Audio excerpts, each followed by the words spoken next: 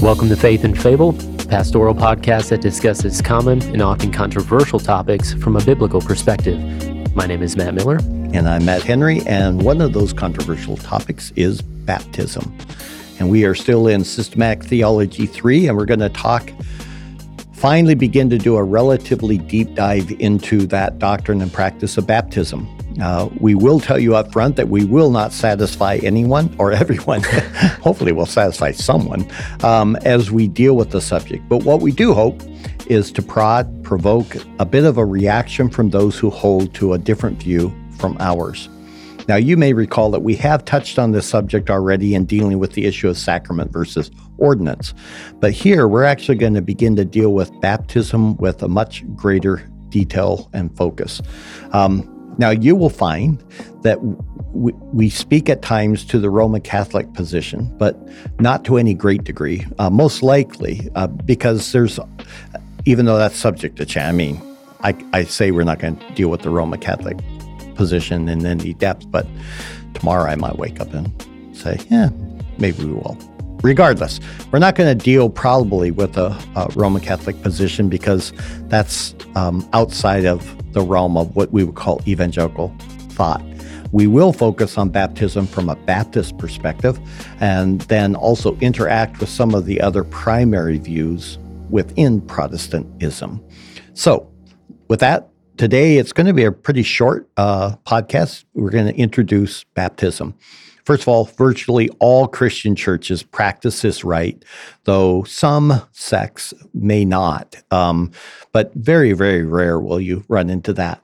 Now, here's the current state of the modern views of the issue of baptism. Within the Roman Catholic Church, they argue that baptism literally removes original sin. So it brings a person now into a state of neutrality. No longer do they carry that sin.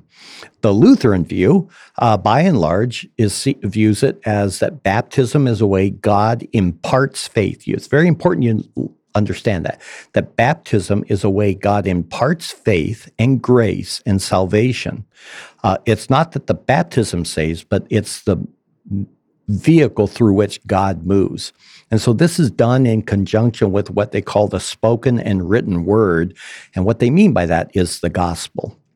Then there's the Presbyterian or Reformed view. That's big R for Reformed. Baptism is a sign that the child is of the elect or chosen of God. It's a sign of the covenant, just like the Old Testament Israelite males were circumcised, and therefore they carried the sign of the covenant with Moses. So it's not that they're guaranteed to be saved, but they will be treated as if they are the elect until proven otherwise. And then Church of Christ, that group, they hold that baptism is actually required for salvation to be completed. So if you don't get baptized, you're never saved. And then the Baptist perspective. It's a symbol of the cleansing of sin and a rising in new life in Christ. Yeah. Then you get to the different modes. That was your transition? Yeah. Yeah. Leave me alone. I'm sick. Yeah. If you hear strange noises, that's coming from him. I'm a victim of it as well. Mm-hmm. That's what Levi does. I tell him to do something. He'll go, Levi, come here. Try yes, sir, buddy. No, I'll say yes, Papa. Anyhow, why don't you share with them the various modes? All right. So yeah, with if you didn't know, we should just start over is what we should do. Okay, so there are different modes in baptism if you didn't know, and depending on your tradition or background, it's going to be different. But you have sprinkling, sometimes dipping. The second one is effusion, which is the technical term for basically a pouring, and then there is that full immersion. where you go completely under the water. And the mode of baptism should not be a reason to question a person's salvation. Just looking at, how were you baptized? That should not now therefore determine if they're saved or unsaved. Yeah. You don't tell a Lutheran brother or sister in Christ, so you were sprinkled, huh? Yeah. Okay, so when are you going to come to Christ? That's not a good way. Yeah.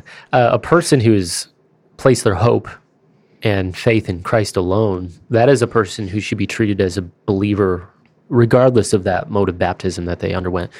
But what is important to think about is the mindset regarding the mode.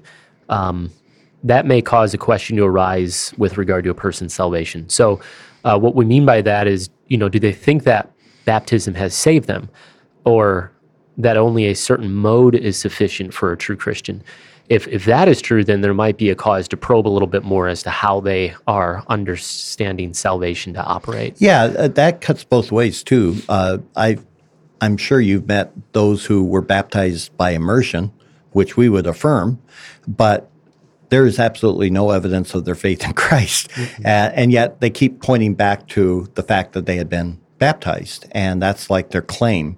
I had a guy say, if you doubt that, I can show you my certificate of baptism. I'm like, dude, that's nothing. But it's also interesting when you talk to people and they say, so tell me when you were saved. And it was, well, when I was baptized as an infant. And the more you probe, you realize there's not a clarity in their mind that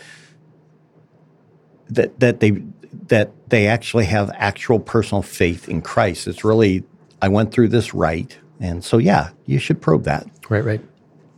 So that then leads us to the meaning of baptized. What does that even mean? It's the Greek word baptizo. And this comes from Freiberg's lexicon. Yeah. He says it means to strictly dip, immerse in water, middle to, that would be the middle voice, to dip oneself, to wash, and in the New Testament, predominantly of the use of water in a religious and symbolic sense. And as recognized by all Greek lexicons, this comes from McCune's Systematic Theology, as recognized by all Greek lexicons, baptizo means to dip, submerge, or immerse. The Greek words for sprinkling, which would be rantizo, and pouring, epikeo, are never used for water Which is baptism. Interesting because in all the debate of modes, there's actually Greek words for these other modes, and they're never used. Right. I think I told you I had a professor, Schnabel. Yeah. And he wrote literally several thousand pages on the background research behind the concept of baptizo. And after thousands of pages, his conclusion was, it means to immerse. That sounds like a scholar. Yeah, it was very, very funny. That's awesome. Uh-huh. Did you publish that? I believe so. I don't have that. I've got a lot of books on baptism. I'll have to get that. Let me see if I can find it. Even when the term is used for washing, so for example, in Luke chapter 11, verse 38, the method would be to fully engulf the hands with water, either by dipping them into the laver or pouring water over them. And the idea was to represent a full cleansing. Yeah, so it's not like you're sprinkling a little bit of water on there. It's you're dipping your hands, Fully immersing submerged. your hands Yeah. into that laver. It's not laver, it's laver. I'm sick, leave me alone. We've talked about this. So it is fascinating to read how the mode is dismissed in a general way. Most positions that hold to the idea of sprinkling or pouring or dipping admit that the normal use was to immerse. Isn't that fascinating? Yeah. And I mean, I've read way more on this subject than I really care to, but they all admit, yeah. And in fact, well, go ahead. Yeah. Well, so for example, the Presbyterians would say that immersion is to be used when possible. That's interesting. It is, immersion should be used when possible, but not required. However, the reality is that most Presbyterians are not immersed. Yeah. Because they practice paedobaptism. Lutherans acknowledge the normal meaning also of baptizo as well, but again, see it as inconsequential. They're not opposed to it, they just don't they don't practice it. They argue that it's impossible to prove that immersion is the only way that is valid, effectively brushing aside that admission of them that baptizo means literally to immerse. So we're going to quote from the Lutheran Church Missouri Synod because we now know we have a listener, Adam from Las Vegas. From Las Vegas. Yes. Yeah. And so we're going to actually use that rather than some of the other sources on this. Yeah, so they state in their doctrine 3,000 were baptized on Pentecost in Jerusalem, where no river exists and no mention is made of other large quantities of water that would or may have been used. In fact, the shortage of water supplies in general in many parts of the ancient world would have precluded baptism by immersion. That's interesting. So you're developing a theology based on ancient geography. And silence. So see, they didn't say they went to the baptismal. So It is an argument from silence. Yeah. All right. So one early document that's called the Didache. That's how you say it, right? Didache? Didache. Didache? Mm-hmm. It's an iota. Oh, it is. Okay. Yeah. It's not Latin, huh? No, it's Greek. Didache. Yeah, you're right. Teaching. Oh, look, that's actually a Greek word. Yeah. It says this regarding baptism. But concerning baptism, thus shall you baptize, having first taught all these things, baptize in the name of the Father and of the Son and of the Holy Spirit in living, meaning running water. But if you have not living water, then baptize in other water. And if you are not able in cold, then in warm, meaning warm water. I'd rather just it be warm, but if you have neither, then pour water on the head thrice in the name of the Father and of the Son and of the Holy Spirit. But before the baptism, let him who baptizes and him who is baptized fast, and any others also who can. And you shall order him who is baptized to fast a day or two before. Quickly, it's interesting that they wanted running cold water because it would represent purity. Yeah. It's not water that's standing still Right. and therefore stagnant and filthy. Right. So you actually see an order there of desire. Look, they understand the realistic issues that you are in the Sahara Desert. Okay. It's like, all right, fine. But if at all possible, these are the things you're shooting for. So notice that the compromise regarding pouring versus baptize, in other words, immerse, is if there is simply not enough water available. Not that that's the new norm. The Lutheran Church actually in another part of their documents was arguing, well, the Didache says that you can pour. And it's like, yeah, but what you conveniently left out was if you can't do these other things, then pour. And there's not a place in America that you can't find enough water to do the actual baptism.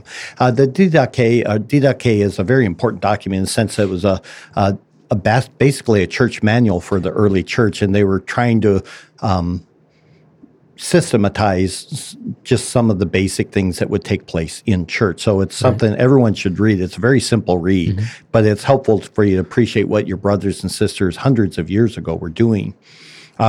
Realize, though, that the exception that they bring up is that is often quoted or referenced by non-immersers is to explain why it is their practice. So that was very awkwardly said, but basically people like to grab a hold of the fact that they do admit that you can pour, but they don't give the context of why you have to pour.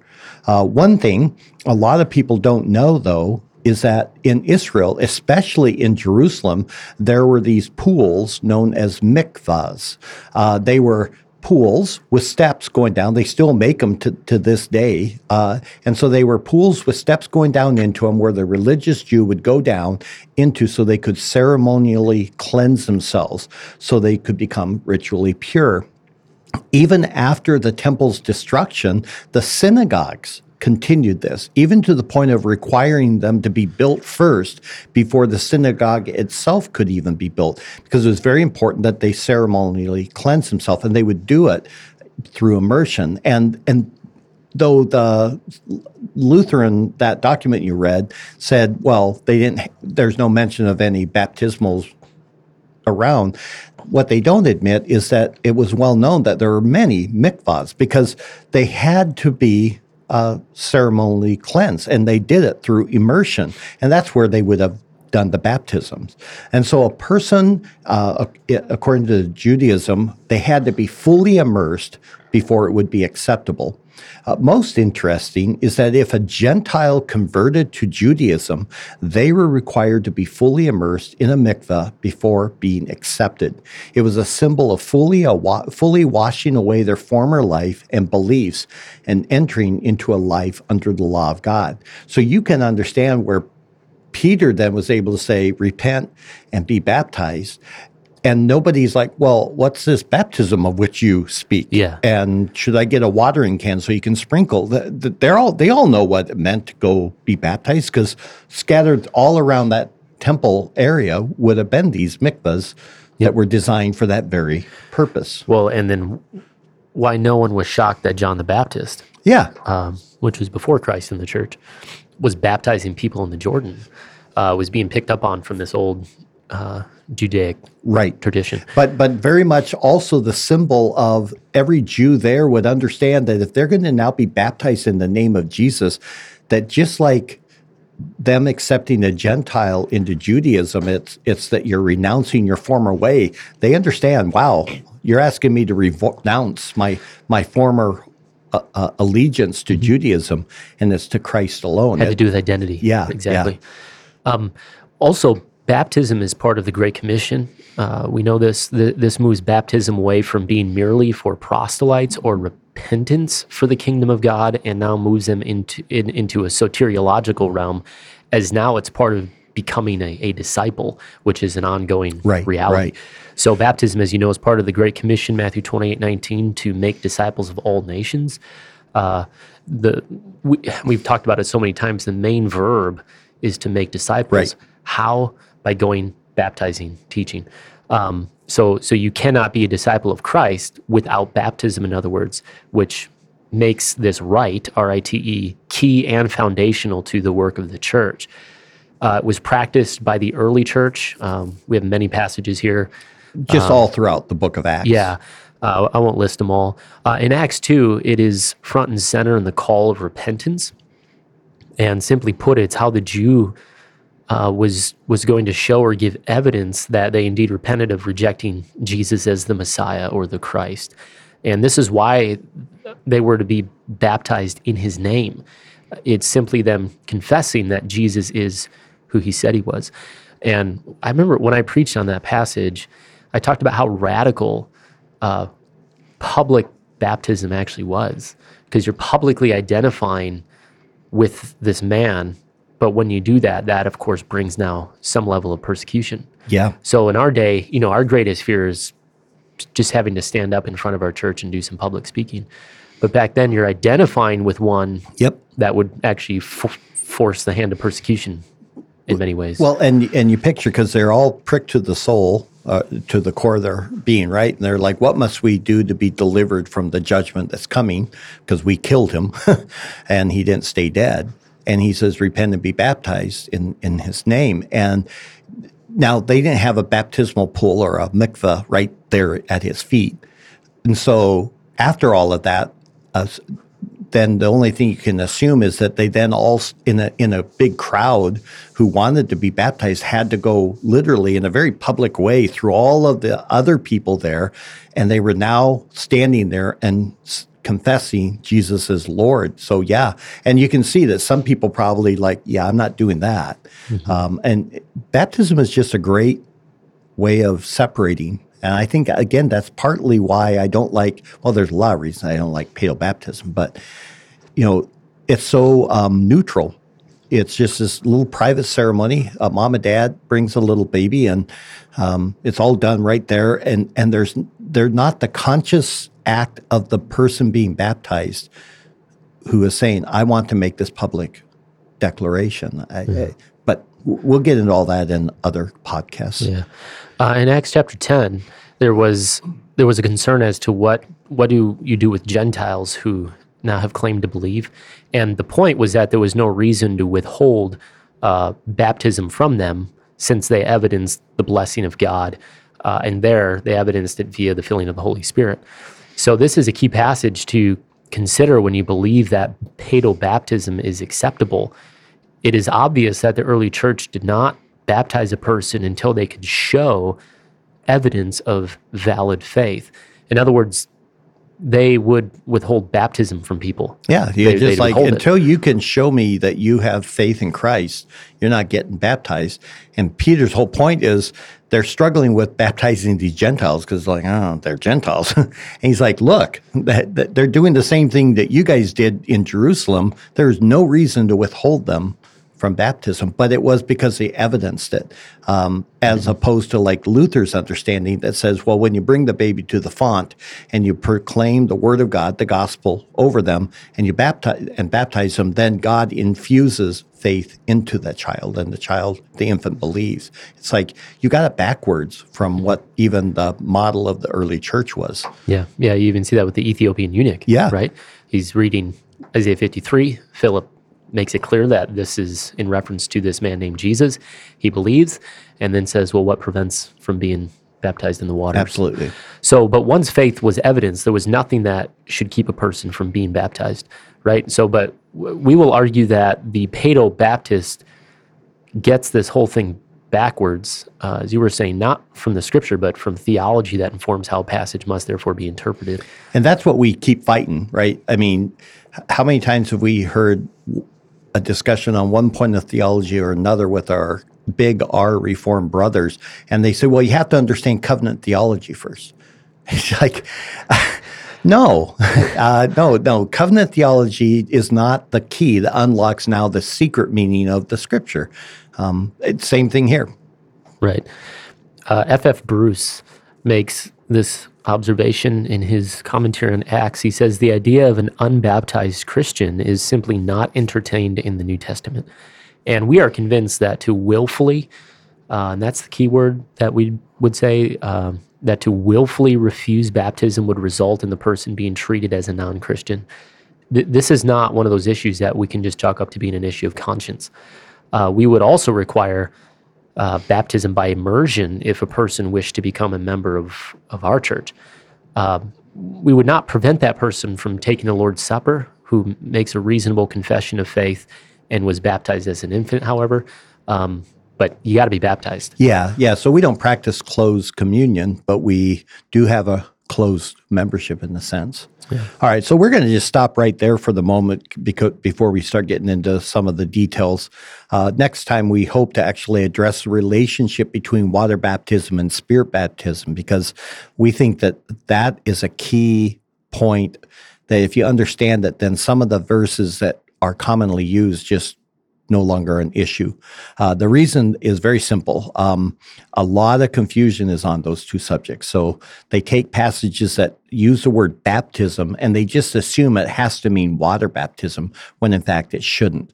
So we hope that you'll look for that podcast coming up, and that might challenge you to simply look afresh at some things or some well-known passages in the Bible. But until then, make sure to tune in, join the conversation. If you have questions on this subject, drop us a note. We would love to hear from you. And don't forget to like, share, comment, rate, review on iTunes, connect with us on Facebook, Instagram, and Twitter, and tell a friend.